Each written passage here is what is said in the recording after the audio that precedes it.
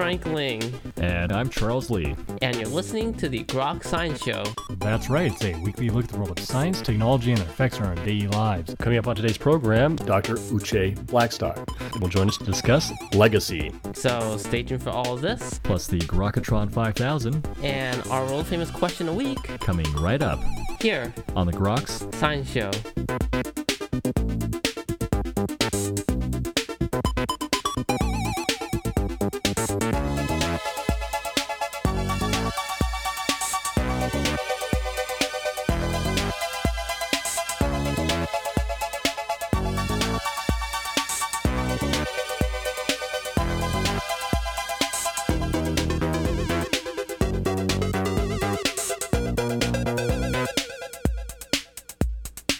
Welcome back to the Grok's Science Show.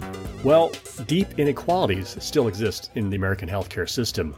How does one make their way through them in today's day and age? Well, joining us today to discuss her journey is Dr. Uche Blackstock, founder and CEO of Advancing Health Equity, as well as a former associate professor in the Department of Emergency Medicine and former faculty director for recruitment, retention, and inclusion in the Office of Diversity Affairs at NYU School of Medicine. She received her undergraduate medical degrees from Harvard University, making her and her twin sister, Oni, the first Black mother-daughter legacies from Harvard Medical School.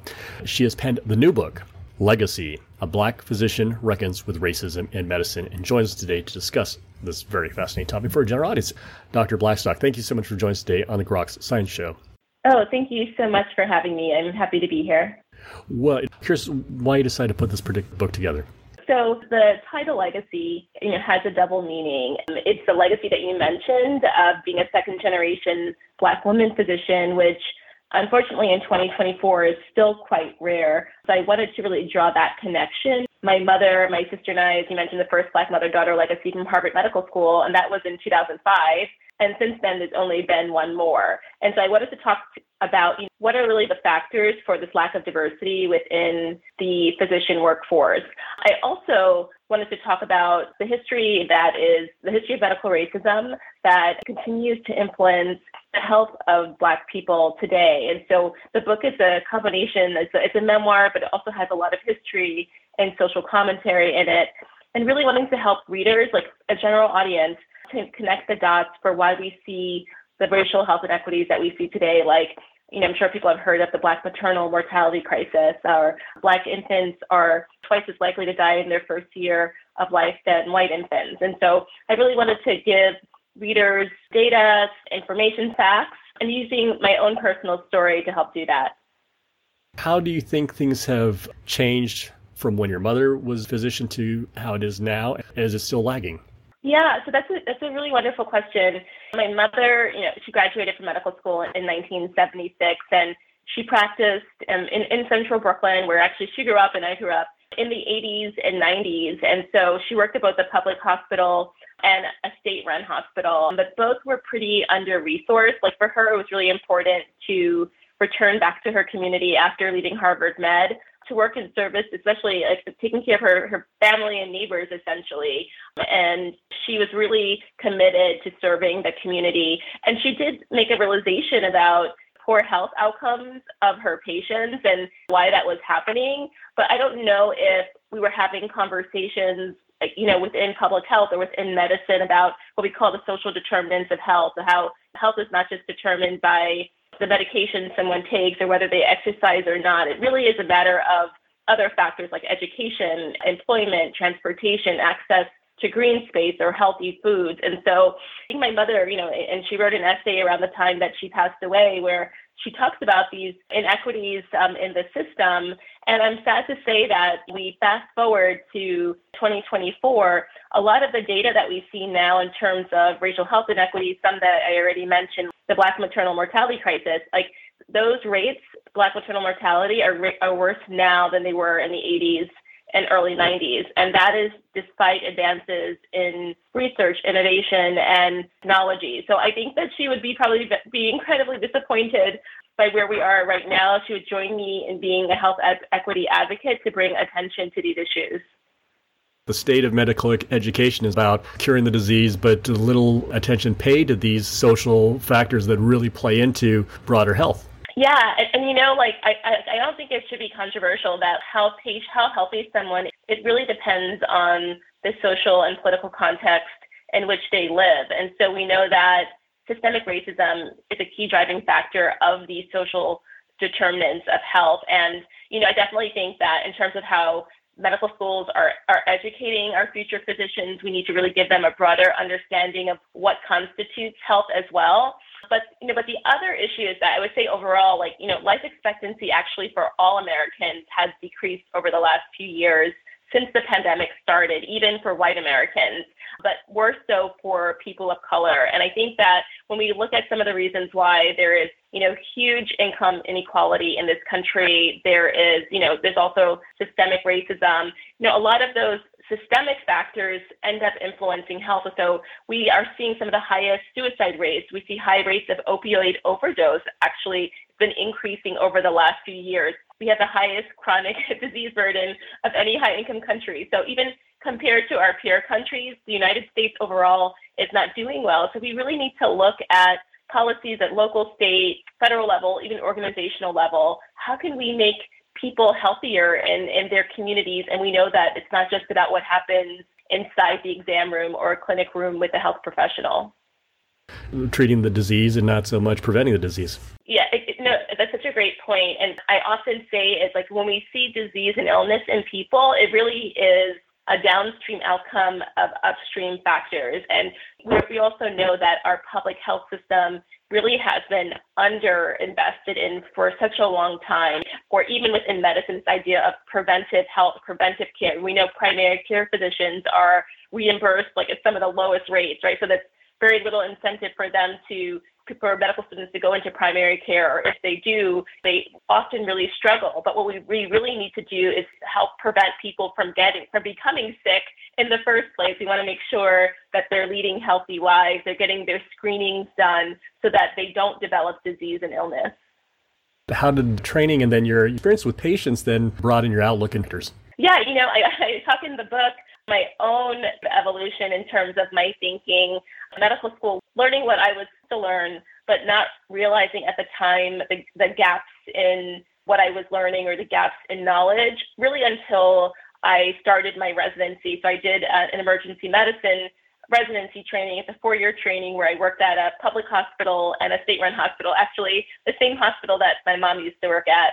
And it was really caring for the patients there that I saw what I think were the manifestations of these systemic factors and understanding them in a better way. So for example, I talk about my patient who had sickle cell disease, and because sickle cell disease is racialized as a Black disease, it really has not received a lot of funding for research. And so we actually only have 1 or 2 therapeutics for sickle cell disease. And as a result, we actually see patients with sickle cell disease very often in the emergency department when if they had other therapeutics or better systemic care, they would be cared for better and be less likely to utilize the emergency department. But because they do, they end up being stigmatized as people who are seeking pain medications, and they're often mistreated. So I talk about these realizations that I made during residency that I wish I had learned about during medical school, and that I really hope medical schools are using really the last few years, especially with the pandemic starting and what we saw with the pandemic exposing the deep fissures that we already have within our healthcare system. There aren't that many Black physicians in the country, at least proportionally as represented by the population. That prevents medicines from addressing these issues because there's not advocacy of individuals saying, hey, look, this is a population that's being overlooked.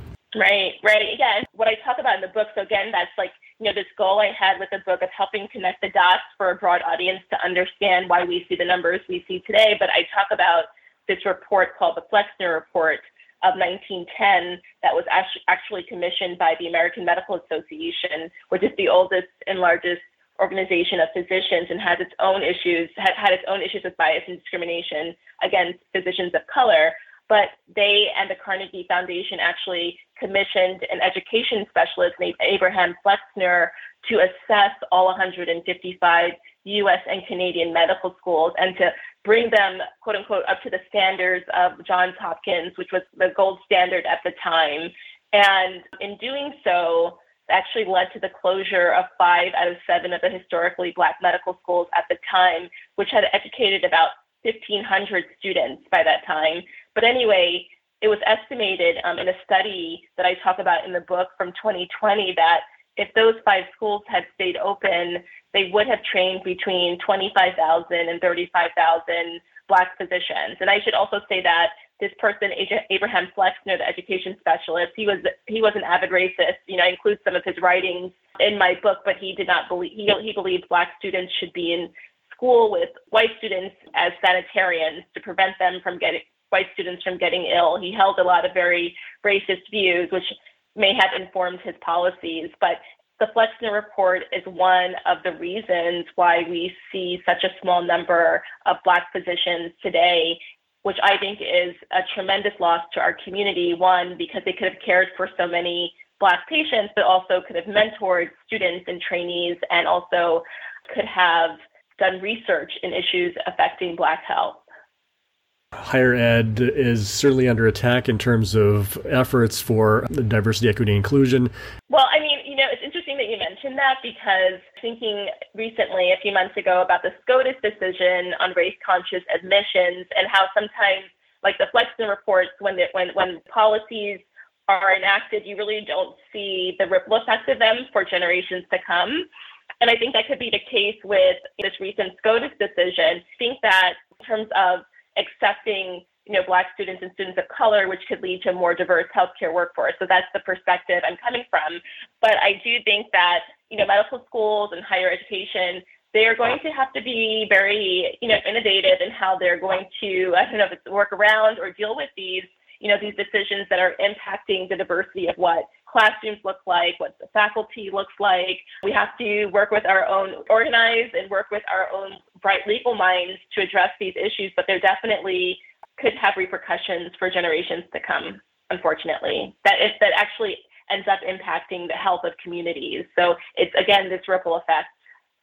How do we address these with what we have right now? Yeah, I definitely am very opinionated. Healthcare is a human right. And I think not the reason why we see a difference in health outcomes in the U.S. compared to other high-income countries is that we're the only high-income country without universal health care. So that is one issue. But I do think, what we've seen actually over the last few years is that, in states that have expanded Medicaid, people are more likely to do well. Like, they're likely to be healthier. So in those states that haven't expanded Medicaid, we really need to be working on the ground to making sure that they do. So those are some things that, we've seen over the last few years, that what the data shows what works.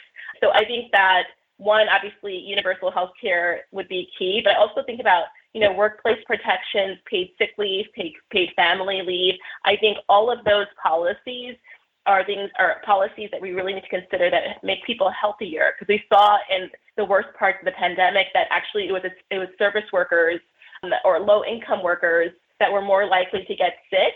And that's because they were more likely to be in jobs that put them at exposure or interfacing with the public. And then unfortunately, they could not take sick leave. So they were at work and spreading it to other people. So anyway, all that to say is we really just need the basics of protecting people and making people have healthy lives. I don't think it's like rocket science per se, but it's something that I think in this country politically we have grappled with for a very long time. Providing access is very difficult, especially, you come out of medical school with a big bill. It's kind of hard to convince a lot of people to go into practice. Do you see ways for physicians to be encouraged to go into these areas and start making differences for those communities? Yeah, absolutely. And I think that it is about a collaboration between, academic medical centers, medical schools, even local, state, federal government. One of the things that I put in the end of the book is that really there needs to be investments in the healthcare and public health workforce. And what that actually looks like is, providing financial assistance or financial incentives to people who go to work in underserved areas, whether they be rural or urban. There are some medical schools recently that have started kind of a no tuition situation where students don't have to pay tuition, so they don't leave with these very large loans that would incentivize them to actually not going into a subspecialty practice and instead go into primary care or primary peds. So we definitely need more of an intentional effort from medical schools and with the help of government as well to incentivize our students to kind of do the right thing. Researchers who are, again, they don't focus on some of these overlooked diseases that impact these marginalized communities. Yeah, one, it's not all, definitely is increasing the diversity of the healthcare workforce. We want every patient to be cared for by any physician, right, of any racial background and receive the best care. Like that is the ideal. And so I do think that we really need to think about how we're training and educating our medical students about what is important. You know, a lot of this starts actually even before medical school, like along the pre-med pipeline. So there really needs to be accountability within medical schools to addressing health equity in just various parts of not just the curriculum, but in faculty development, because oftentimes the students know more about these issues than the faculty does.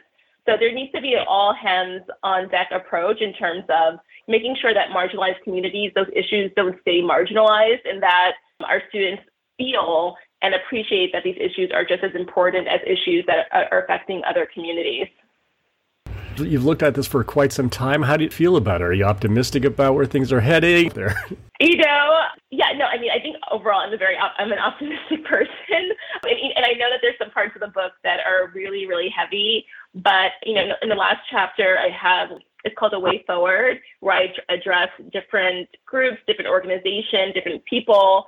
And I say, you know, everyone has a role to play. You know, our academic institutions, our policymakers, our health professionals. And so I really want to leave people with something that's tangible. But the other thing is I want people, that seems so overwhelming. I want people to think about what is happening locally or hyper locally that you can do to make a difference. And so one of the things I talk about in the book is is a birthing center in Minneapolis, Minnesota, which Minneapolis has one of the highest rates of racial health inequities.